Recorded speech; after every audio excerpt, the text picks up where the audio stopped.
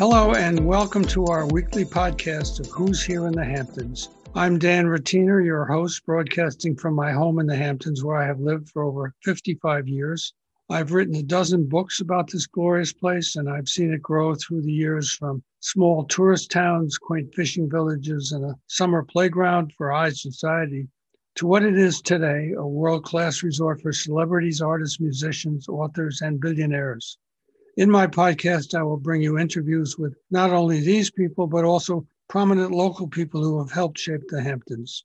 Welcome to Dan's Talks. My guest today is Eli Wilner, one of the world's foremost framers of important works of art that have come down to us through the centuries. He has worked with the White House, with major museums, and may well be the most celebrated framer there is in the world, as far as I can tell. Work is beautiful, and I wanted to congratulate you and tell you you're a lucky man. And I think I have a hunch about this, that you got interested in this very early in your life in some way, or because it has to be some kind of talent that you have. Tell me about where you were raised and your education, and then we'll press on from there. Sure. So I was born in Israel, moved with my family to New York at the age of 6, and met my great uncle for the first time, who was a prominent collector, Michael Zagajski. And every painting he owned, he put in an antique frame. So my introduction to framing was very, very early. I was a precocious kid. I painted all the time. And when I gave him my paintings as gifts, he would have antique frames cut down or sized and put on my paintings. Then he hung them next to his Modiglianis and Chagalls and Max Liebermans, etc. I, as a child, assumed that I was one of the great masters. I assembled a collection of books of Rembrandt, Goya, etc., and I envisioned the Eli Wilner book to follow. I then received my education, my bachelor's at Brandeis University, and my master's in painting at Hunter College in New York. And lo and behold, New York didn't think I was a great artist, and I needed to find a profession. Luckily, I remembered my passion for frames and how important they were in my life, and found a position at Shepard Gallery. At the time, Shepard, SHEPHERD Gallery, was on 84th and Madison, in a wonderful old building. And I ran the framing department. Didn't have a clue what I was doing in terms of framing. How old were you at this? That's a good question. So I was 22. So I plunged into framing. Now, I do have an interesting anecdote. At the age of 15, I worked at a frame shop in North Palm Beach, Florida, because we were living in Florida, my family was, for 2 days in the summer. And after cutting my hand by cutting glass, I swore I would never set foot in a frame shop again. So it's interesting how the things that you know for certain don't turn out that way. And so framing for me became my profession, my love, my inspiration, my all. And that was quite a while ago. I stayed with Shepard for 5 years. I had a gift for framing, and began from day one. How would you describe this gift? That's the clue that I'm curious about. Yeah, so for me, the gift is I have a photographic memory, and by visiting multiple museums, I began to notice that specific artists would use frames from a certain period in their work in different museum collections. So Thomas Cole from 1828 would have the same frame at the Wadsworth Athenaeum as in the Boston Museum, as in the Metropolitan Museum.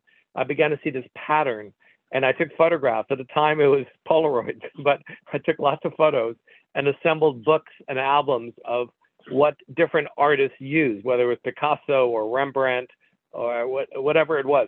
And I used that as my Bible, and I began to educate curators as to what artists use. And I learned proportion, color, scale, by looking at what the artist chose for their own works through time. So my real education were the original painters and their choice of frames. I didn't care for, and I ignored and hate what dealers put on for the most part. I went back to the source as to what the artist would have chosen. So that's always been my, my direction. What did you learn about different painters that specifically that you could tell me about? Maybe one or two of them that. Yeah, well, we can start anywhere you want, any century you want. But what I found that over hundreds and hundreds of years, artists chose specifically the type of frame they wanted to show their paintings with. They could not envision a painting without its frame. That's coming full circle. We can get to that later with contemporary artists. But if you study anyone, and I'll ramble on, and Degas designed his own frames. Whistler designed his own frames. Monet, all had a specific frame they liked at a specific time in their life. With American art, Winslow Homer designed his own frames. Frederick Church designed his own frames. Edward Hopper had a specific framer he liked. Picasso had a certain desire for Dutch black frames. They all saw their work in a certain way. It was part of their creative process. It wasn't a separation where they thought the frame should be put on later. It was part of the artistic development of the painting itself. Did their choices reflect in any way something from their own lives that they chose that excited them from what you could see? Yes, I think a great example are the Pre-Raphaelites in England. So they traveled to Italy and they borrowed or interpreted Italian frames, both from marble carved reliefs on the walls to frames that were used, tabernacle frames, etc., that were used in churches. And they then went back to England and had their framers interpret these through drawings to what they wanted to use. So Frederick Lord Leighton, William Holman Hunt, etc., had very specific frames that they loved because their work to them was inspired by the Renaissance. And so the frames, of course, should be as well. I think that's a really good example from what you just asked. So this was at that gallery on the Upper East Side. Is that when you began to take photographs, or before that? Yes. No, that was the time. I had 1 year of internship as a painting restorer, but I had no reason to really look at frames outside of the frames that my great uncle had framed for me. And so this job opening opened up, and I swaggered in and said I was, a wonderful framer, although I only had 2 days of framing at the age of 15. But at 22, I was, full of bullshit, and got the job that same day. And I was a 50% partner, and everything was going very well, except in beginning of 1983, art dealer friends of mine began to throw out antique frames. So we were only dealing with reproductions, never an antique frame. And friends of mine would call me and say, hey, you want to pick these up? So I ran down, picked them up for nothing. There was a day in 1983, I think it was around April 5th, 6th, that Alexander Gallery, Alex Acevedo, came to Shepherd Gallery, and he bought a frame for me that he had given me the month before. And at that moment, my light bulb went on, and he only paid me $200. I mean, it wasn't a great sum of money, but I understood that these quote unquote worthless frames were valuable to Alex. And I said, aha, maybe there's a business model here.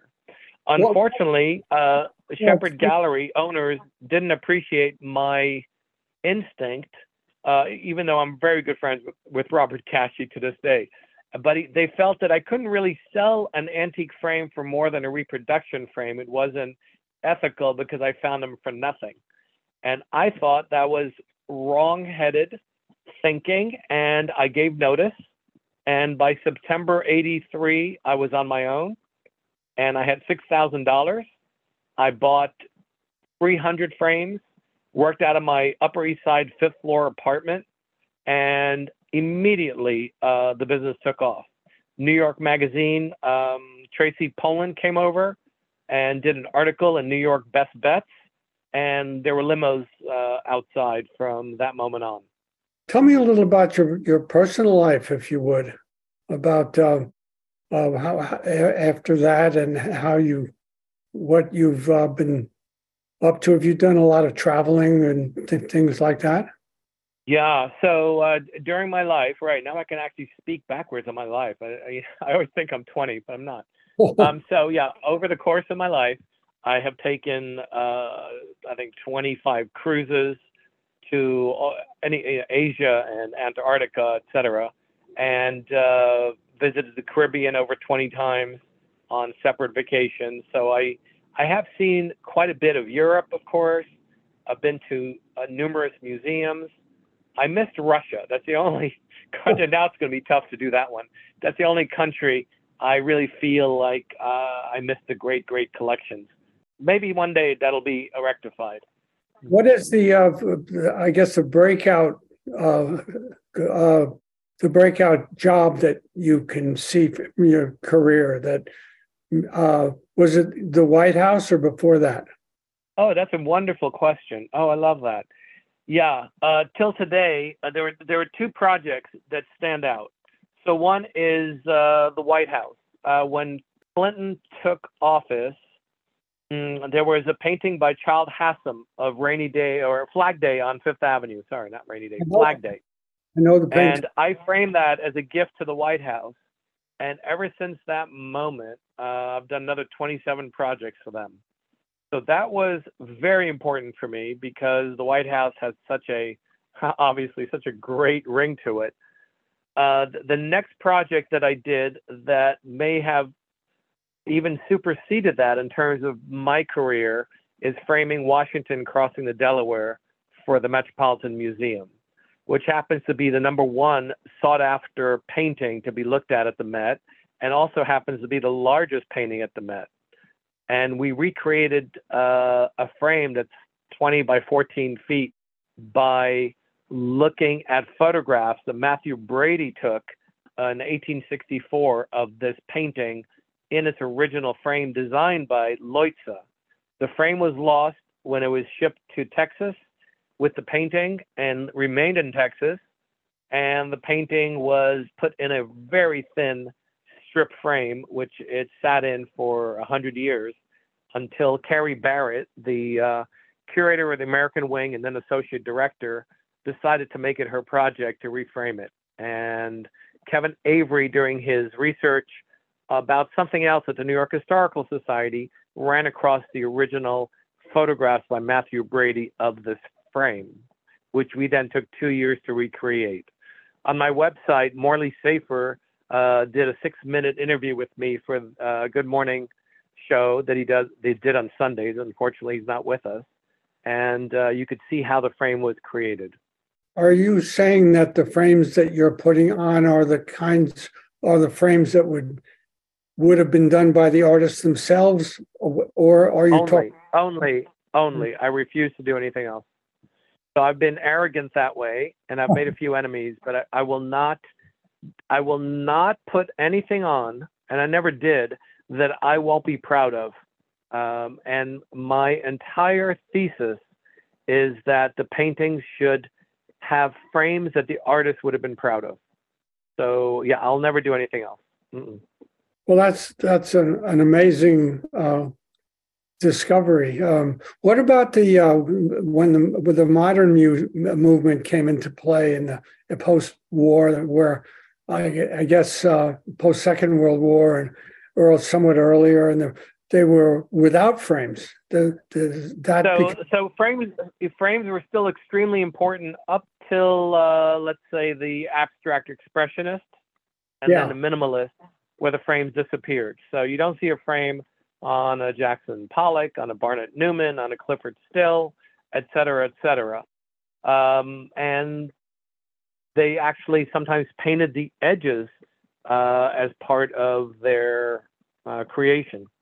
Or they had the painting, it was unstretched, and they stretched it with the paint right over the edges. Pollock would have done that. And so, or Roscoe, of course, you'd never see framed. So I've never framed those, except small small works by these artists, well, especially Pollock, are collected. And the collector that I worked with liked to put them in black Dutch frames. So we did that because I thought it looked great. And it was a dealer, Eugene Thaw, that did that with Pollock. And I thought, if it's good enough for him, okay, we'll do that. What is one of the worst framing that you ever saw on a painting that you were going to be removing and you knew that that's what you were doing, but that you were astounded to see someone put on a particular painting, if you ever thought of that? What a lovely question. I've never been given that question. So this happens repeatedly. It's not one singular painting. What happened was art dealers, in order to ingratiate themselves with collectors in the late 19th century and early 20th century, would put all their paintings, no matter where they came from, in French reproduction frames, because French paintings from the 18th century were the rage in New York, for example. So they put anything and everything in these frames.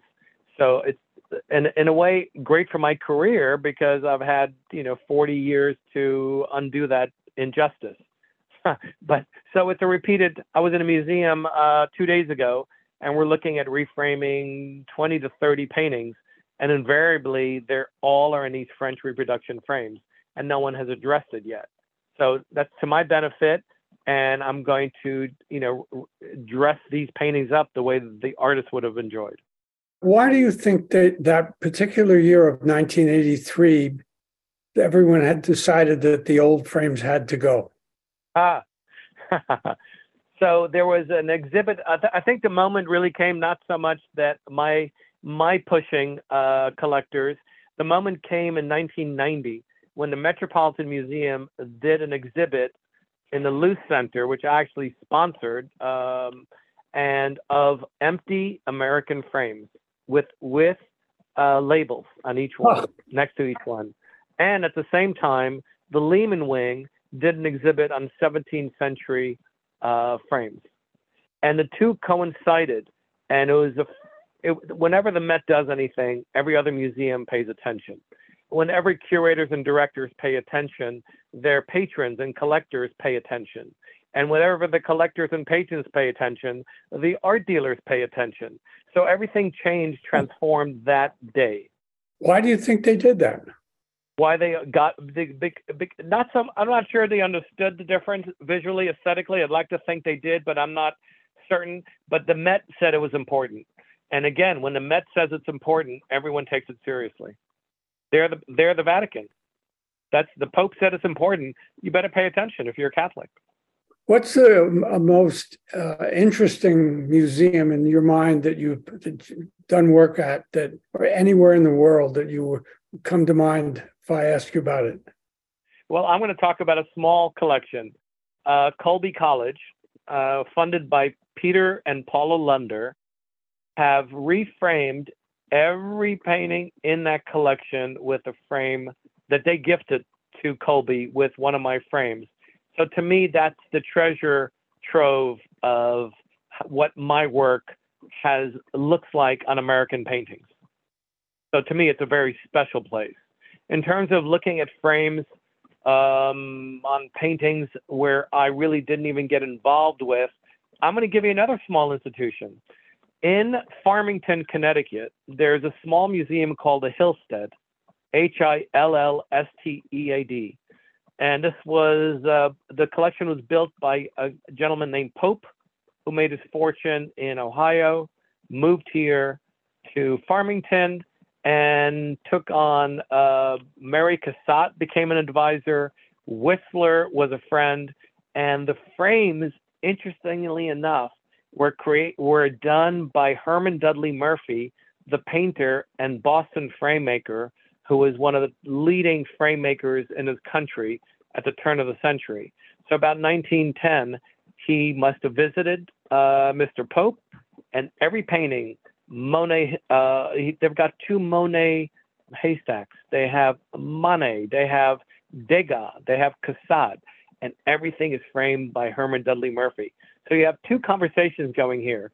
One are these masterpieces, and I think if anyone has not seen the collection, they owe it to themselves to visit the Hillstead. But what I find enjoyable and wonderful is you see this great master framer interpreting how he would like to see these paintings framed. So believe me, these came in atrocious French reproduction frames of the time, and he decided they should look the way he envisioned it. And I wouldn't change a thing. It was a delightful surprise. There's nothing to change. I think the artist would have loved to see how their work is presented. And Wow. I think some of them did, obviously. Yeah. Oh, well, it was sort of like if everyone had done that, you wouldn't have done anything. I would be out of work. So another interesting fact that you would enjoy is that in the history of collecting, there's a notice that museums and collectors tended to change frames every 30 years. Why? And I think it's generational, right? So every 30 years, someone else, at that time, people didn't live that long. And so let's say they were in their 50s and passed away, and the kids took over, and they didn't want to get rid of the paintings, but they sure want to get rid of daddy's frames. And they put on the latest and greatest frames around. And so all those other frames were tossed away, maybe not thrown away, put in the attics, put in the basements. Yeah. That's how there are empty frames in the world. Why else would there be empty frames? Now, I have chosen years ago, I'd say 20 years ago, not to sell antique frames. So if I sell an antique frame, it's a special reason to do it, because I don't like cutting them down. I think that's a travesty. What I do is make what I call replicas. My crafts people, women and men, actually have the original frame next to them, and they carve from it, or they make castings of it, depending on what the original was made of. And so I'm able to, quote unquote, fake a frame better than anyone I've ever seen. These are good. You cannot tell which is old and which is new when I'm done with it. So we're very good at it. And that way I get to keep the collection. And we're able to offer pricing that is more affordable than if someone demanded an antique frame. Now, there are times when a client wants an antique period frame and they're willing to pay any amount of money for that. Then I step in and accept the challenge. Well, we've gone through the time limit we have for these podcasts, and I have found this quite fascinating. And I want to thank you for being on my podcast. And since I actually live quite nearby to you, maybe we'll get together sometime. I would love that, Dan. Please tell me when, and I'm there. Okay, I'm on the Upper East Side as well during a certain week. Yeah, you let me know. I would love that. Thanks. We'll do it. Thank you, everyone. Thank Bye-bye. you for setting this up, and thank you for such interesting questions. That was really challenging. Thank you. Thank you. Bye-bye. Bye.